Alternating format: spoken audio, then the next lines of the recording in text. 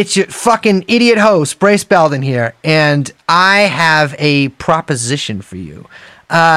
If you want to, John Lennon style, fucking shoot your favorite male podcast host on November 3rd, that is Tuesday, November 3rd, Election Day, and you live in the Bay Area, I need you to come help volunteer for the Dean Preston for Supervisor campaign. We got shit to do all fucking day. We need a ton of fucking people. A lot of money up against them. Millions and millions of dollars from the Pritzkers, people like that. Don't even fucking live in the city. Anyways, we need your help. I am going to include a link down in the description, or you can go to votedean.com, but the other link I'm going to put is a little easier to use. Anyways, do that and you can fucking kill me. So listeners, I want to clear some stuff up. I know a lot of you have probably seen the news that my hard drive I gave to our producer, and our producer forgot who gave it to him, and he found a hard drive in his house, and he did give it to the FBI. And the FBI, for some reason, gave it to Rudy Giuliani, and Rudy Giuliani, for some reason, gave it to the Chinese government in exile that Steve Bannon started, along with some QAnon people. And because of that, some pictures got out. And I'm not ashamed to it. I know I've talked a lot about the show on being on being a good person, on being honorable, on not lying to people. And yeah, I lied. I can't do more than 8 push-ups. I've said a bunch of times in the show, I can do 500 push-ups, 600 push-ups, 700 push-ups. I can do like 7. I can do 7. And so, I also, there's video of me getting a foot job. Okay. Yeah. Does everyone watch? Do you think everyone's watched it, or are they ignoring it? I think very few people have watched it. That's what my sense is that it's all over the chans. Yes. But it's not even on Twitter. Yeah. Oh, it blocked me. So for those of you who don't know what we're talking about, I'm referencing the Hunter Biden foot job videos released by the Chinese government in exile. I'm not watching these, by the way. I did send it to you, and you did tell me you watched it for a sec. No, I didn't. You're such a liar. It is. I thought, I was like, okay, I'm watching a video of I think he's getting a blowjob, and then because it's all blurred out, and then I looked closer. I'm like, what head looks like that? Oh, it's a foot. And and he's smoking crack. And I kind of jumped around the video. There's a bunch of other photos, the whole tranche. It's a real tranche, isn't it? Yeah, and before we started recording, I mentioned to Liz the size of Hunter Biden's sex, and she's like, "How do you know that?" And I'm like, "Oh, it's because there's several pictures of him measuring it that he put out." Is that a thing? Is that a thing that people do on the regular? Yeah, I mean, I do a Coke can thing, 3 or 4 of those. All right, but yeah, no, I mean, I did it. A long time ago, and I don't think I've done it in many years. I don't think I always thought this was a gag. I didn't realize that every guy has done this. 100%, yeah, 100% every guy has done this. Oh my God. There's some countries where they don't use measurements, anarchist zones and stuff like that. I know in the chat. Oh yeah, wait. Remember there was that take that was actually the U.S. system is colonialist or something, or was it the metric system? I can't remember. I think it was maybe it was all measurement systems were. Yeah, it was an anti-measurement in general. There was some, let's say, left-winger who is in close touch with the workers' movement has decided that the most pressing issue is that we have to abolish measurements. But you know what? Honestly, after seeing this Hunter thing, kind of agree with them. Yeah, I bet there's about 80% of men who you could get on your side for that one. Oh yeah, absolutely. Yeah, no, I could lead them. But the thing is, it's all you have to do is just be like, this never happens. And they're like, what never happens? You haven't done anything. And you're like, no, I swear to God, this never happened. You still have we're at a bar. This never happens. I love how your whole move with women is just confuse them. Yeah. Oh no, it's shock and awe. You got to give them the dazzle, where you come out with them with so many contradictory and absurd things that they are like this. He keeps saying his dick's fucked up and grotesque. Is it? Like, would he say that if it was true? Or he's saying that he's you just have to say so many insane things that they're like, well, nothing makes sense. And this guy seems to kind of like be able to navigate it. So I got to stick with him. It's like the shock doctrine for relationships. Absolutely. Yeah. All of that stuff, every single like way that the U.S. empire has pillaged the third world and the second world and certain parts of Europe, like that are pretty much second world, like, the Eastern Europe, all of those like methods are applicable to girls. Jeffrey Epstein. Jeffrey Epstein. Jeffrey Epstein. Jeffrey Epstein.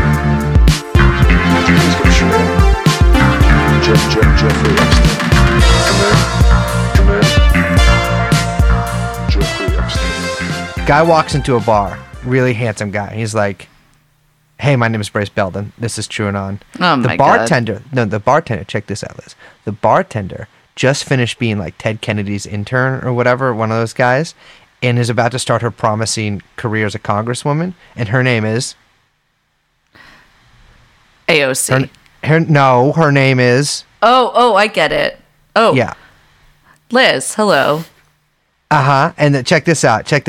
The doorman comes up and he's like, "Bryce, we don't fucking allow no podcasters. Get the fuck out of here. And Liz, you go and represent me in Congress." And his name is Young Chomsky.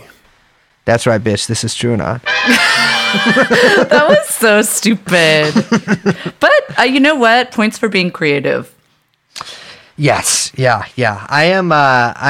That's right. You heard, ladies and gentlemen, we have Young Chomsky on the ones and twos. Not sure what those are, but he is on the microphone. He is joining us for this very special episode where we actually don't talk about Ghislaine Maxwell at all. Yeah, we need him and his storied theater skills for a little bit of a teleplay that we're going to be doing later on in the show. That's right. We wrote a musical about Jeffrey Epstein's death, which we actually performed about a year ago. Yes, yeah. It is being produced in conjunction with Spike TV and Spiked the magazine. Weirdly enough. Also received funding, unfortunately, from Richard Spencer. It's a grant thing. We had no say in it. Yeah. And Megan Thee Stallion. That would be a very weird crossover. Yes, it would. Isn't that what? Yeah. Anyway, hello, everyone. Welcome. Hello. It's True Anon. In case you were confused, but you're probably not because, well, you clicked play. Also, I said it like 5 or 6 times already. All right, whatever. I'm used to doing it, so I don't listen to you when you talk. Oh, wow. You're the first one in the world to say that. Just psych. I am juiced, baby. Yeah. Okay. So in case our listeners don't know, there was a big release in the Ghislaine Maxwell case, a 462-page deposition. 65, I believe. 465, excuse me, was unsealed. No thanks to Ms. Maxwell and her lawyers. They lost. And gotta say, it's quite a read. Yeah, it definitely, I've been looking forward to this for a while. And I think we've mentioned this on the show a bunch. There exists a lot of documentation from the Ghislaine Maxwell versus Virginia Giuffre case in 2016. It was a civil suit that Virginia filed against Ghislaine. She actually won it in 2017 for an undisclosed amount of money, which, great for her. But the bad thing is that Ghislaine was basically successful for quite a while in getting a lot of the files related to it sealed, essentially. And there has been a pretty extensive legal fight since around 2018 when the Miami Herald actually, I believe, filed to get these documents unsealed. And finally, they've been unsealed. Ghislaine's lawyers have been trying to deny it, and there's been, even since, this has been reported on since Epstein was arrested, there have been quite a few anonymous men who have been very energetic in their efforts to keep these documents sealed. Yeah. So it seems like this is just the beginning of what will be a kind of rollout of a lot of unsealed documents as the months go on. But you already said this, but I want to make clear that this is a deposition and related to the Virginia Giuffre case. So this doesn't actually have to do with her criminal case, but obviously there's stuff in here that pertains to the criminal case as well. Mm-hmm. It's a lot different from, you might remember that we've gone over the Jeffrey Epstein depositions on this show. And Epstein's deposition, although there are some similarities, which we'll probably get to as we go along with this, but he basically pleads the fifth and some more of those fucking things in answer to every question. Whereas Ghislaine in this, it's a civil case, and so she talks and talks. I mean, she basically doesn't say much for a lot of it, but she says some pretty interesting stuff here. This actually is not the only transcript, or excuse me, this is not the only deposition. So apparently there are two more that are slated for release. They are Jane Doe. Well, there's two of them. So it's Jane Doe 1 and Jane Doe 2. Okay, well, Jane Doe uno and dos. That's a little Latin flavor on that for you. Those are going to be rolled out in the sometime next month, and there's actually another Ghislaine deposition too. This is from David Boies, which fuck that guy, but this is from his he gave a little interview to the Miami Herald about this. He says, "What you see and what was released is only the beginning of revelations about the scope and scale of the Epstein-Maxwell trafficking ring. We are finally seeing how it operated, a bit of who was involved beyond what's publicly known. This is only a small part of the evidence that was accumulated during our civil case." And he also says that there is another transcript that is much more informative coming too. Mm. Yeah, so let's just some top level takeaways, because we both did read the entirety of this deposition. Mm-hmm. One, not a lot of new information in here. No, it's I mean, I'm sure what will surprise no one, but she does not say that Bill Clinton ate a baby. Right. Well, she actually does say that, but it looks like she's kidding. My big takeaway from this was, I think you get a real shade on the character of Ms. Ghislaine Maxwell. Mm-hmm. She is a pro. Oh, yeah, she's great. She's a pro's pro. This bitch knows how to fucking dodge a question. I'll tell you that. She knows her way around the law. What astounds me about these things is that this also struck me about the Epstein deposition, is that they are just so adept at giving the same answer over and over and over and over again and rewording it slightly differently. Ghislaine has a few stock ones, but she says, "I don't recall" about 66 times, and she says, "I don't recollect" around 42 times. And that is over 100 times of saying, "I don't fucking remember." And that seems to be a really good... I didn't know you could do this. I've never been involved in civil litigation, but can you just be like, "Yeah, I don't remember"? Well, it's a deposition. Yeah. Yeah. It's just... Yeah, I guess that's true. But it's an interesting insight, I think, into her legal. So that kind of brings in the point that I want to make on this is, Ghislaine Maxwell has an upcoming court case next year. It's going to start maybe a little less than a year from now. And I have been very interested into seeing what her legal strategy might be for that. Yeah. And, like I've said before on the show, is you think Ghislaine's going to be really smart because, she's rich, she went to Oxford, she's always hung out with these hoity-toity people. But she doesn't seem as smart as, or she doesn't actually act as smart as one might think she is in relation to court cases. And so I think her strategy is probably just going to be I don't fucking know. Yeah, you do get a little glimpse, like you say. And I think we flagged a couple times, but, she's very careful about which questions she answers and which she doesn't. Yeah. And the way in which she dodges the question. It isn't always, "I don't remember," but there's a lot of times where she's very specific and says, "Oh, well, actually I can't I can't say what Jeffrey thought, or I can't say what happened when I wasn't there. Like, so she's very, very well coached. I was, like I said, pro's pro, very impressed. I think some people, if you do want to read this, which, I think you guys should, a lot of good takeaways here. If you ever find yourself, in front of, the coppers or a lawyer. Yeah, it's another little interesting thing from this was that we know now, although we've kind of known this for a while, that all of Ghislaine, in fact, all of Epstein's inner circle's legal bills were paid by Epstein himself. We know that specifically through a lawsuit that Ghislaine filed against Epstein's estate after he died in the Virgin Islands, seeking a little bit of fucking money. And she says very, very plainly in that that her legal bills, that Epstein had promised to pay all of her legal bills, and that she was still an employee of his. Blah blah blah. In this deposition, though, she says, I don't know if I copied this part, but she says that that Epstein actually wasn't involved in this, and she really downplays her relationship with Epstein a lot. But we'll get to that later. Yeah. So, I mean, I did say at the top of this, well, just 5 minutes ago, that there weren't a lot of new revelations, but actually there are some really like interesting little details in here.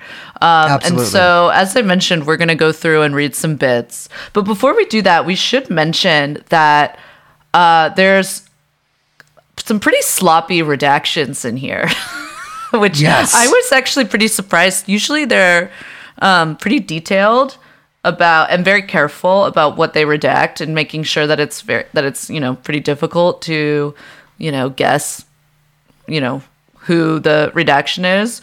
But they did not do a good job. And actually, there was an article up at Slate by Josh Levin, Aaron Mack, and Jonathan L. Fisher, where, they published this, like, I don't know, 4 hours after the thing went live. Yeah. Where they very easily tracked down pretty much all of the redactions just by looking at the index. Yes. Yeah, the thing is, like, you can see, so, like, with Bill Clinton is probably the most obvious example.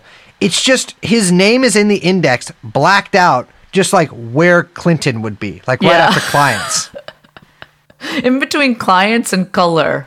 Exactly, and you can really and I believe there's actually quite a few mentions of Billy C's name. Yeah. But it's there's no like astonishing like new people mentioned in here, just sort of the usual suspects. And believe me, they're all pretty much present here. I mean, we have Alfredo Rodriguez, his former houseman who died of somehow. Of cancer, but don't get me started on that. We got Leslie Wexner, we got Chris Tucker, we got Marvin Minsky, we got fucking Al Gore, although Al Gore technically, all right, he's not actually involved in this. Jean-Luc Brunel, I don't Chelsea know if Clinton. I believe that. I don't know. I feel with the Al Gore thing, so that stems from some Ghislaine Maxwell, or excuse me, from Virginia Jeffries, like sort of semi-memoir she wrote, and I think she just literally thought he was a different guy. Or like thought a different. I don't know. I think Al Gore's a freak. Baby, hold on. We are not litigating whether Al Gore is a fucking freak or not. I'm just saying not find me on the wrong side of that. So then, he could be involved. I'll say he's a super freak. And he's guilty. Here's the thing with all these guys. He's guilty. Yeah. It doesn't matter of what. Well, it does, also, but did he really need an Oscar? What was that about? I think the same forces gave him the Oscar that perhaps gave the White Helmets one. I forgot you know about what that. I'm saying. We have to say, too, I do want to mention Chris Tucker is in this. And, if you are a longtime listener of the podcast, that's a person we like to bring up every so often. I will say also I received some help on understanding some of the sort of legal strategies at work here, and some of the lawyerly terms from friends of the pod at A-Lab. It's a different podcast. That's Allah Liker on Twitter and Wyatt Privilege. Yeah, A-Lab. All lawyers are bastards. Exactly. I don't think all are. I just think the non-Jewish ones are. I just think they are, those two. The rest are fine. What's the difference between a lawyer and a shark? What? Ooh, actually, was going to say something really anti-Semitic, so I'm not going to. All right. You know It's what? like I never see the sharks in Temple. Oh my god. Okay.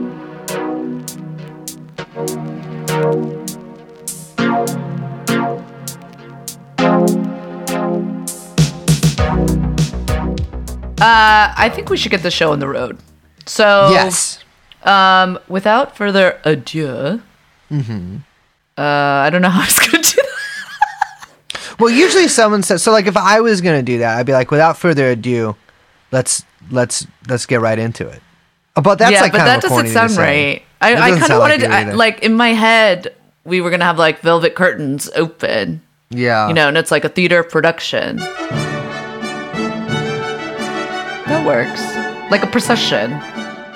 All right, so back to it. Without further ado, again, this is True None Presents the United States District Court, Southern District of New York, Virginia L. Jeffrey plaintiff against Ghislaine Maxwell, defendants, videotaped deposition of Ghislaine Maxwell, taken pursuant to subpoena, held at the law offices of Boyce, Schiller, and Flexner, April 22nd, 2016, 9:04 a.m. Damn, they got an early start on this. Yeah, that's good. 9 to 5, baby. So before we get into this, we should say that we are all going to be playing some different characters. Myself, I will be voicing the part of Ghislaine Maxwell. Be still, my quaking heart. Oh my god. That is the famed thespian, the great orator, Brace Belden, shall be playing the part of Miss Macaulay, who is a lawyer for Virginia Jeffrey. I shall be much like a Hamilton, where they had people of color play, in fact, people of white color who were very racist. I will be playing a woman lawyer, and I'm very excited to be here. And I will be playing the role of Mr. Pagliuca, the great clown himself. And that is to say, the lawyer for Miss Ghislaine Maxwell. Look at this. I'm getting really into this. Yeah, I like it. It's good. So I also wait. Who's Q? No, Liz. Q no, that is just in means this. Q as in question. That's what Q stands for? Yeah, well, in this deposition. Okay. Oh, so that's me. Okay. So, all right, check this out. So at this Okay. point, to set the scene, everybody is in the room. All the lawyers for both firms are in the room because you not only have Miss Macaulay and the other lawyer for Boyce, Schiller, etc. You also have Bradley Edwards, who is the sort of personal lawyer for Virginia Jeffrey, who has written a really good book on the case and who has done a lot of he's just a local lawyer in Florida who's gotten really involved in this case. I tend to like this guy. Yeah. But at this point, it's the beginning of the deposition. Everybody's in the room. And Oh wait, I'm gonna she'll play start. Edwards in this, right? Yes, yeah. And, Okay. the role of Bradley Edwards will be played by Miss Liz Franzak.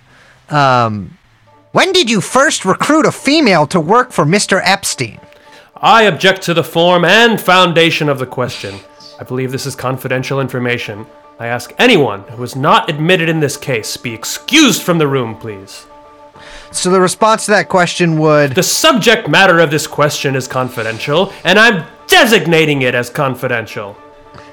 I just want to make that clear for the record. So we don't delay the deposition. I will step out of the room, but I think it's important to lay... Maybe we should get the judge on the phone and talk about it. The record will be short. This is the precise reason why Miss Jeffrey wants me in this case, and I'm unable to effectively represent her at this time because I'm unable to have access to the confidential information, which includes, apparently, the entire deposition of Miss Maxwell. But, for the sake of not further delaying this, I will be outside the room. So what we're seeing here is basically Ghislaine Maxwell's lawyers immediately start gumming up the work and kicking Bradley Edwards right out of the room. Yeah. I mean, I have to say he didn't really put up a big fight. I mean, it's hard for me to really understand what the fuck, like I you know, like how they can actually do that. But it seems like he understands what their legal strategy would be here, and some of these lawyer consultants I talked to were like, yeah, I mean, it's pretty obvious that their whole thing is basically just to delay, make it as annoying as possible for everyone. Which apparently they say is not that great of a legal strategy, because when you read it in the deposition, it comes off as fucking psycho. Yeah, well, yeah, and it kind of does in this deposition. So, Ghislaine, let's just start with like the real first question here, and we can really get a taste of what Ghislaine's strategy will be for this entire interview. So to get back into my role. So, Miss Maxwell, when did you first recruit a female to work for Mr. Epstein? Again, I object to the form and foundation of the question. You can answer the question. First of all, can you please clarify the question? I don't understand what you mean by female. I don't understand what you mean by recruit. Please be more clear and specific about what you are suggesting. Are you a female? Is that the sex that you are? I am a female. That's what I'm referring to, a female, and I'm asking you when the very first time you recruited a female to work for Mr. Epstein. Again, I don't understand what female. I am a 54-year-old woman. I'm not making it age. Any age of a female that you recruited to work for Mr. Epstein. Again, I was somebody who hired a number of people to work for Mr. Epstein, and hiring is one of my functions. That's the Mumsnet defense, right? Exactly. Yeah. She's just like, well, actually, I'm an adult human female.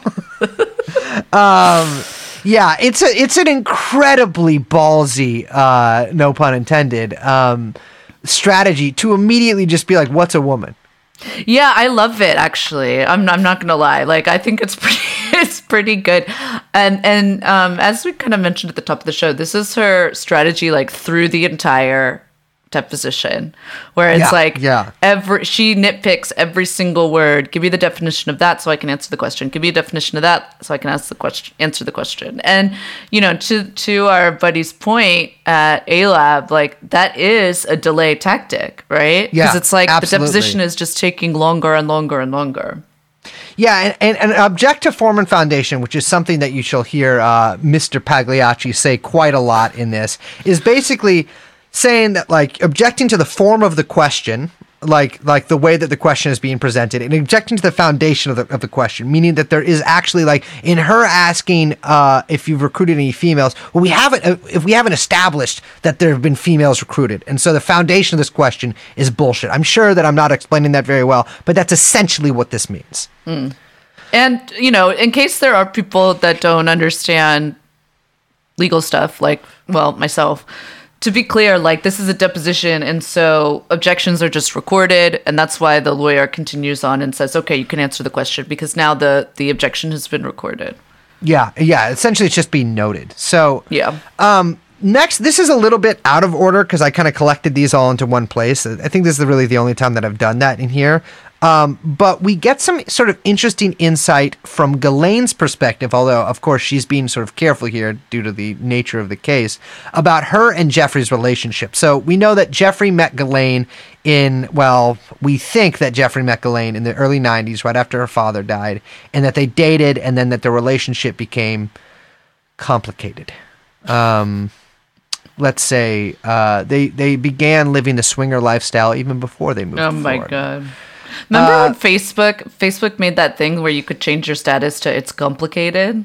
Yes, yeah. I mean, that like that's like a meme that still lives with us. Yeah, they're the "it's complicated." Mm-hmm. So, all right, let me get back into it. Crack my neck. Were you his girlfriend in that year, in 2004? Define what you mean by girlfriend. God, this is giving me a lot of flashbacks to several points in my life. Were you in a relationship with him where you consider yourself his girlfriend? No. Damn cold. Did you ever consider yourself his girlfriend? That's a tricky question. There were times when I would have liked to think of myself as his girlfriend. Putting the collar up on that one. Putting the collar up. A lot of women nodding their heads to this like it's a fucking Magnetic Field song. Totally. Or whatever. When would that have been? probably in the early 90s. And so this next part is from a little bit later in the deposition. I just, again, wanted this in one place because sort of one of the running things about the Ghislaine thing is that, like, just Epstein really didn't seem to care about her that much as a person, and she was slavishly obsessed with him. Yeah. So again, the lawyer asks, when did you first meet Jeffrey? Some point in 1991. And did Jeffrey know your father? No. How were you introduced to Jeffrey? Some friend introduced us. Can you describe your relationship back in 1991? Was it friendship, or was it girlfriend relationship, or was it a work relationship? What was your relationship in 1991? It was just friendly. Oof. Then I believe you testified you began working for him in 1992. Is that correct? Yes. In 1992, I know you gave me the description of the work that you were performing for him. How much was he paying you? Do you remember? I don't recall. Ding, ding, ding. And then a little later, why did you continue to maintain contact with Jeffrey Epstein after he pled guilty? I'm a very loyal person, and Jeffrey was very good to me when my father passed away. And I believe you need to be a good friend in people's hour of need, and I felt that it was very thoughtful, nice thing for me to do was help in very limited fashion, which was helping if he had any issue with his homes in terms of staffing issues. It was very, very minor, but I felt it was thoughtful in somebody's hour of need. Okay, wait, can we pause for a second? Yes, pause. So it's a pretty wordy answer considering most of her other answers during this. Yeah, okay. So she says I'm loyal, and okay, so after he pleads guilty, this is what, 2005? Yeah. Okay, and Ghislaine's father died in the early 90s when she, she says she met Jeffrey. Well, she let's be clear. He was a very, very loyal person. Yes, yeah. Well, it's crazy because, speaking of her father was, it is the most likely scenario that we know of the death of her father involved him being drowned off of his boat by what Ghislaine herself says was a mixture of the Corsican mafia, or I believe Sicilian mafia, and the Israeli Mossad. And it's just, I don't know, it's just really wonderful to see that, Israeli intelligence killed my father who worked for them, and who was, threatening to blackmail them. And, it's just cool that, she continued to maintain that relationship, even though, shit got kind of fucked up and it, got complicated and messy. I have this knife that my grandfather gave me that says, "My honor is my loyalty," transcribed in it, in German. And... I like that it took me a really long time to get that. I have to say, too, though, that, so after he pled guilty, this is how she describes his hour of need. That's his hour of need, is when he pleads guilty to prostitution of a minor. Well, it's funny because later she's like, "Oh, I don't know what he really pled guilty to." She just pretends like she doesn't really understand what happened, and so it's just so. Obviously, this lady is just lying, and this is part of a legal strategy. But just I don't know who she expects. It's no wonder she fucking lost this case, is what I'm saying. Yeah. So she says more about their relationship. I think earlier today you testified that at some point in time you considered yourself to be his girlfriend. Is that the closest you would say that your relationship was with him? And if so, what time period was that? Objection to the form and foundation. I don't think I said I was his girlfriend. I would like to think of myself as maybe. I don't know. Sometime in the mid-90s. How close was your relationship? We were very friendly. Without going into details, was your relationship with him intimate? Yes. Ooh. Yeah, spicy. Classic girl all the way through, gotta say. Well, so what she says too, later in the deposition, actually several times to the deposition, she sort of repeats herself, is that her role was essentially that of a house manager. She's very clear that she she basically almost pretends like she had this very impersonal role where she had like a little secretary's office and she dealt with like hiring pool boys and architects and stuff like that, but had no real like day-to-day insight on what Jeffrey Epstein did. Yeah, but it's weird too because she kind of like, even when she insists that that's the kind of work she was doing, in other areas of questioning, she kind of like steps back from it to make it seem like actually it wasn't that big of a deal. And I didn't really hire that many people and I wasn't really doing much at all. Like it's all very, she doesn't literally contradict herself multiple times, but it feels like she does in the way that she's describing like her working relationship with him.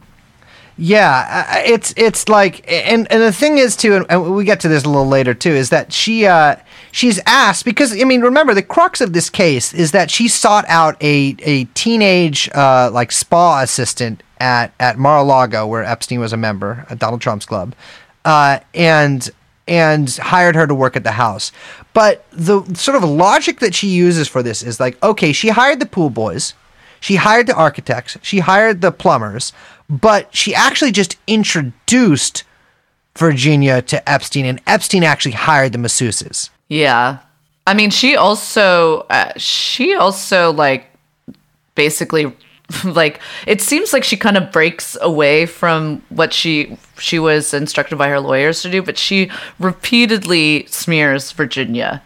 Like, yes. Like in kind of in crazy descriptions, like not just that she's a liar, but I think at some point she describes all these things as fantastical stories and lies and smears. She's a bit dramatic with her language. Yeah, and she doesn't just insinuate, she flat out says, like, a lot of the times, like, this is just like a story that Virginia concocted to make money by selling to the press. Yeah. And around, I think, page 175, she like starts really going for it when the lawyer, it's too much to read out here just because it's the same question over and over.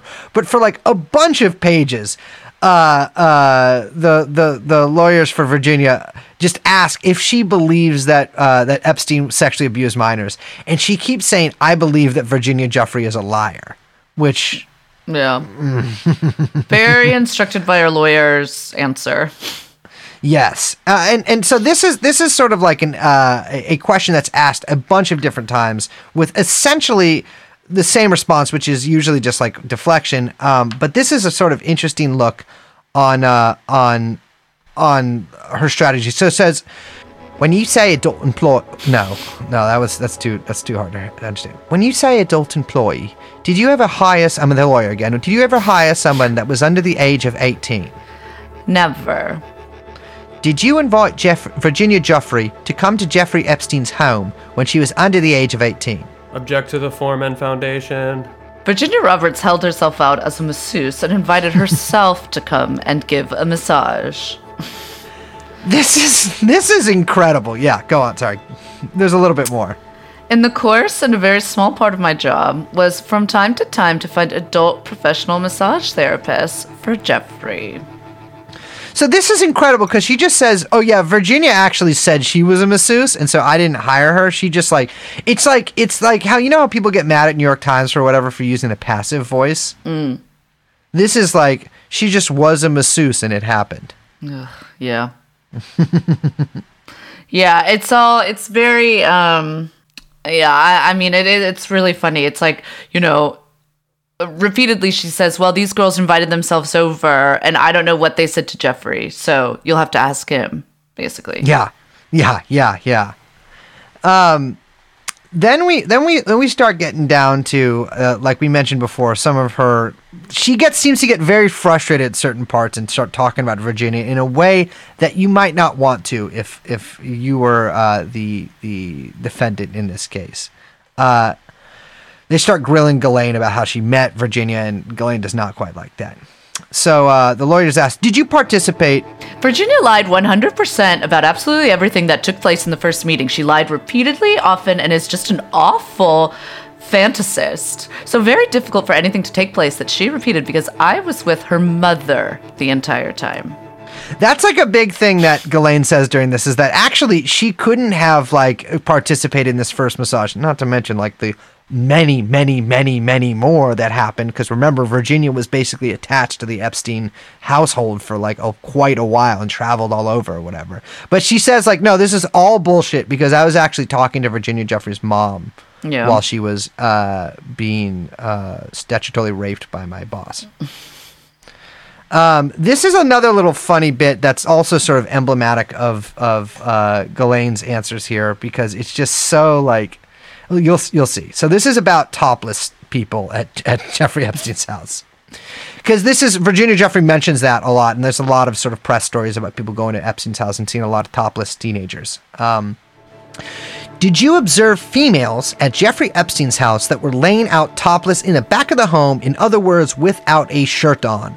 So that's just another of Virginia's lies. So let's be clear, at the time when I was there and present, frequently at the house, it was unusual to see people without their clothes on. When you say unusual, did you observe people without their clothes at Epstein's home, at Jeffrey Epstein's home? Can I answer? Sometimes people in the privacy of a house and swimming pool, I have seen people from time to time take their top off. I have seen people from time to time do that. Very unusual. Naked people around the people at any frequent period of time, I have never seen. This is obviously untrue, and I'm not so sure I need to elaborate on how untrue that is. This is another question. The name here is redacted, and it's a victim's name, and so I don't think people are really. It doesn't matter to me who it is. But the lawyer asked, were you aware that Jeffrey was having sexual contact with blank when she was 13 years old? Object to the form and foundation. I would be very shocked and surprised if that were true. Yeah, she acts continually sort of aghast that could be happening. Yeah, that's basically her go-to answer. This is another really classic answer by Ghislaine at the end of this here. So the lawyer asks, I'm asking if they performed sexual acts. Object to the form and foundation.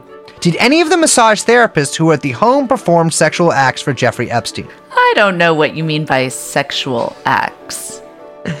I'm not asking, Jesus Christ. I'm not asking about consensual sex acts. I'm asking whether any of the massage therapists performed sexual acts for Mr. Epstein as I have just described. I have never seen anybody have sexual intercourse with Jeffrey, ever. That is just a little editorializing here. I don't believe that to be true. Yeah. In fact, quite the opposite.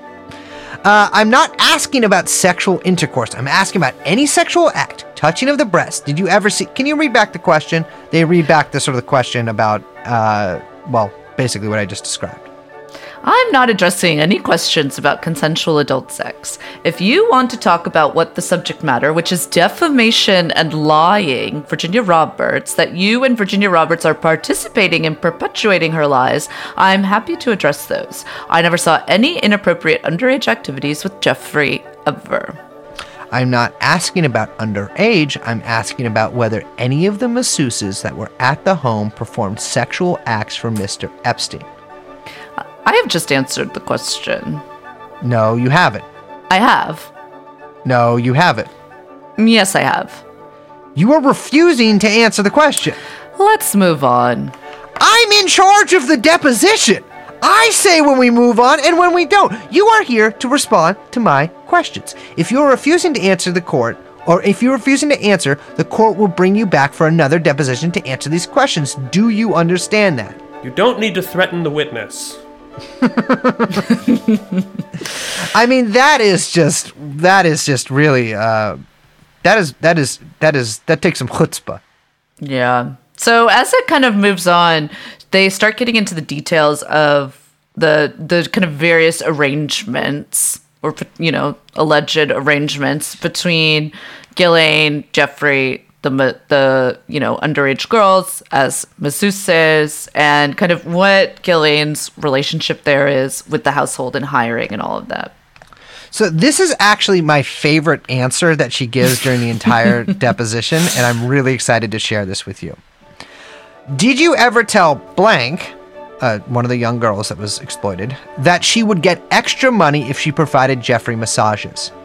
I was always happy to give career advice to people, and I think that becoming somebody in the healthcare profession, either exercise instructor or nutritionist or professional massage therapist, is an excellent job opportunity.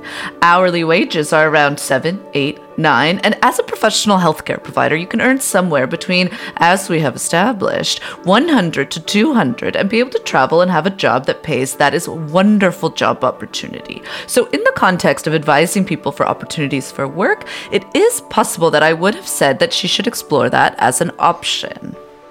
Did you tell her that she would get extra money if she massaged Jeffrey? I'm just saying, I cannot recall the exact conversation. I give career advice, and I have done that. Incredible. You know what, though? I feel like this is going to get me in trouble, but I'm just going to say it. What? Crafty. Very it's totally crafty. It's totally, I mean, it's, that answer to me is just like, that is the Ghislaine that I like know right there. Like that is just like this, like totally like icy face. I mean, the facade cracks quite a lot during this deposition, or really just a few places. But that is just the sort of like that, it seems mercenary to me. Oh my God. So you said that was your favorite. I think this one might be my favorite. And this also goes on for quite some time. Now, like we said, arguing about definitions, this is the classic Clinton move. But this is some people may have seen this online because I think it garnered some headlines. But man, we gotta read through this whole thing. The lawyer says, "Did you have a basket of sex toys that you kept in the Palm Beach house?" Objection to the Foreman Foundation. First of all, what do you mean? A laundry basket that contained sex toys in it. Can you ask the question again? Did you have a laundry basket that contained sex toys in it in the Palm Beach house? Objection to the Foreman Foundation. Did you have a laundry basket of sex toys in the Palm Beach house? Same objection. You can answer. I don't recollect anything about a laundry basket of sex toys. Do you recollect having sex toys at the Palm Beach house? You have to define what you are talking about. A sex toy meaning a vibrator of some kind. Sometimes they're called dildos of that nature. Let me take that again. You can keep this in. I just want to say that again. A sex toy meaning a vibrator of some kind. Sometimes they're called dildos of that nature. Anything like that. I don't recollect anything that would formally be a dildo, anything like that. Formally, huh? How would you describe sex toys? I wouldn't describe sex toys. Did you have anything that was of an electronic nature that would be used during sex? Objection to the Foreman Foundation. I have no idea what you are referring to. The next several pages, by the way, are completely blacked out. Like the whole thing. that is really crazy. So, I mentioned at the top of the show, there's the names that are redacted, and we'll link to the Slate piece where you can kind of read who that is and get a little key going. But there are, like, directly after this conversation about sex toys, just like 3 pages with every line redacted. Yeah, I think it's the only part in the deposition that's like that. Yeah, what do you think that is about? So I immediately was like, that was maybe like graphic descriptions of sex with kids. Like I could see, I don't know how that would work. I'm not sure if they would black that out or like, honestly though, I honestly just don't know. Yeah, I don't know. Maybe, I have no idea. Or it could be something that would have like a lot of bearing on Ghislaine's upcoming case that her lawyers agreed to have these documents released if that part could be blacked out. That sounds most realistic to me. Interesting. So we're not going to read this part out loud. I did include it in the show notes today for us to read off of here, but I just want to say I don't know, maybe we should because... Yeah, let's do it. I think people need to hear this. Okay, so this is a deposition from Alfredo Rodriguez, Epstein's former house manager, who was our butler, who had actually was the person who stole the black book and tried to sell it at first for honestly pretty small amount of money, and was arrested and spent I think 3 more months in jail than Epstein spent for doing all of the stuff. and then he died of cancer very quickly after he got out. So in this, I will be playing Bradley Edwards. Young Chomsky will be playing Mr. Critton, who and old Liz Franzak will be playing the witness, Alfredo Rodriguez. He also said he would wipe down the vibrators and the sex toys and put them away in the armoire. Form. These things have a tip. They have the cream. They have all kinds of cream for giving massage. How many of these massagers or vibrators would you wipe down? Form. This big one all the time. Right. Other than the big one all the time, did you wipe down at any time any of the other sex toys or vibrators? No. Form. Interesting. So if there was any other sex toys or vibrators, or I believe you used the term dildo earlier, that were ever used, those are items that you did not find on the floor and were put away in the armoire. Form. Luella told me I did this. I did that. So tell us what did Luella... Luella, by the way, was a house cleaner there. Yeah. So tell us, what did Luella tell you? She find toys on the floor. She have to clean them. Did she tell you when she found the toys on the floor? After his massages, you know. With the young girls that we're talking about? Yes. Okay, and when did Luella tell you that? Almost every other time when she found it, you know, Alfredo, I found this thing again because she despised to clean this. She had to put the gloves on or whatever. Okay, so it sounds like you had an actual conversation about this where she's describing that she doesn't want to clean this. Because I told her to tell me up to date on things that are not normal. So she told me, you know, I found this, I found that. I just I'm sorry. It's like I kind of wanted to gag when he's like, you know, yeah, so she had to put the gloves on. It was unusual. It's like, ooh. Jesus, I know. There's another part in Rodriguez. And by the way, this is from the actual original criminal case.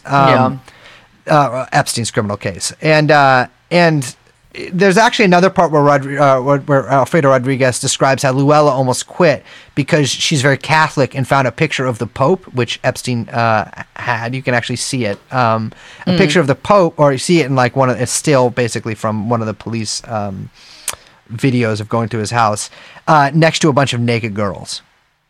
To be clear, the Pope himself is not next to a bunch of naked girls. The photo of the Pope is a photo next to a bunch of photos of naked girls. Yeah, we went through a bunch of that stuff in one of our earliest episodes, and we did a very similar teleplay to what we're doing now. Yes, we did. A little return nice little to form callback. So here's another example of Ghislaine's ultimate evasiveness. This is from, of course, we're returning to the Ghislaine deposition. Have you ever said to anybody that you recruit girls? Stop right there. I have never recruited girls. Let's stop there. Now, break down the question. Have you ever said to anybody? By girls, are we talking about underage people? You said girls. Are we talking about underage? We are not talking about consensual acts. This is a defamation suit. I'm asking the questions. I know what this case is about. I will ask you the questions. If you don't understand the question, I can break it down for you. I am happy to do that. Break it down a lot, please. I will do that. The question is, have you ever said to anybody that you recruit other girls? Why don't you stop there? Let me finish my question. Have you ever said to anybody that you recruit girls to take the pressure off of you so you won't have to have sex with Jeffrey? Have you said that? That's the question. So she doesn't answer. Yeah. She keeps evading. One thing that she says a lot is that if anybody who's not Virginia Jeffrey gets brought up into this, or she just says this a lot, is that if there's any question of sexual acts involving adult, even if it's involving another child, she describes them as consensual sex acts between two adults that aren't pertinent to this conversation. And so she really uses that as a way to deflect a lot from really a lot of the questions here. Well, like we said, there's a bunch of redacted names. And one of the big names, like we also said, is President William Clinton. He, of course, as everyone listening to this podcast should know, appears about 27 times in the flight logs. I think over at 2 different airplanes? Yes, indeed. And I guess that Virginia's lawyers tried to depose Clinton, but that didn't really happen for this, did it? I wish it had so. I mean, there's no It must chance. be very difficult to depose an ex-president, just going to say. Yes. For all you people out there who think you're going to get old Donnie Deals behind bars, let it be known. Very difficult to depose an ex-president. I bet I could depose him. No. Well, so, yeah, getting back into it. Was that for both airplanes and helicopters or just helicopters? Just helicopters. Have you ever flown Bill Clinton on your helicopter? That is another one of Virginia's lies. The question is, have you ever done that? I have never flown, rejected, at any time ever, in any helicopter, in any place, any time, in any state, in any country, at any time, anywhere. Have you ever had dinner with Bill Clinton at Jeffrey's home, at any of Jeffrey's homes? No, I don't believe so. Have you ever traveled on Jeffrey's plane with Bill Clinton? Yes, I have. Would that have been in 2002? It's very hard for me to recollect exact dates, but that sounds about right. Have you ever gone to dinner at Nello's alone with him? That's my God. not actually asked, but that is a little true and on You callback. love that. You love that detail, Nello's. I love that details. Yeah, I don't know. Nello's just sounds like such a fucking restaurant name. Yeah, it sounds like a very like season 1 Sex in the City, working lunch at Nello's. Mm-hmm, late 90s, Upper Manhattan. I love that show. Yeah. Little white wine and like a crab salad at Nello's. What I'm basically trying to say here is that it was reported a long time ago that Ghislaine Maxwell and Bill Clinton, I've said a bunch of times in the podcast, maybe we got new listeners, who fucking knows, that they dined alone at Nello's. And, I thought you were going to say that they did it. No, they fucked. Like, I honestly, I want to be clear about that. I honestly, like, no shit, not just being like a weird guy, think that Ghislaine Maxwell fucked Bill Clinton. Yeah, I think so too. Yeah. Well, we actually have a lot more to cover. Yeah. Like we said, this is like 465 pages. Mm-hmm. It's like the Iliad of pedophilia. The pedophiliad. Exactly. Yes. So, and there's a lot more big names, and including the big one, Israel. I'm just kidding. It's really short word. Coming up, but that will have to wait for next episode. Oh man, I'm gonna have to get my voice going. Mm-hmm. A lot more Ghislaine to come. All right. Well, with that, I am going back into my cell. Liz is returning to her perch atop the building amongst the gargoyles. Young Chomsky is going back to Quantico. And that's not the outro, so I don't know why I'm doing this. Go to the outro.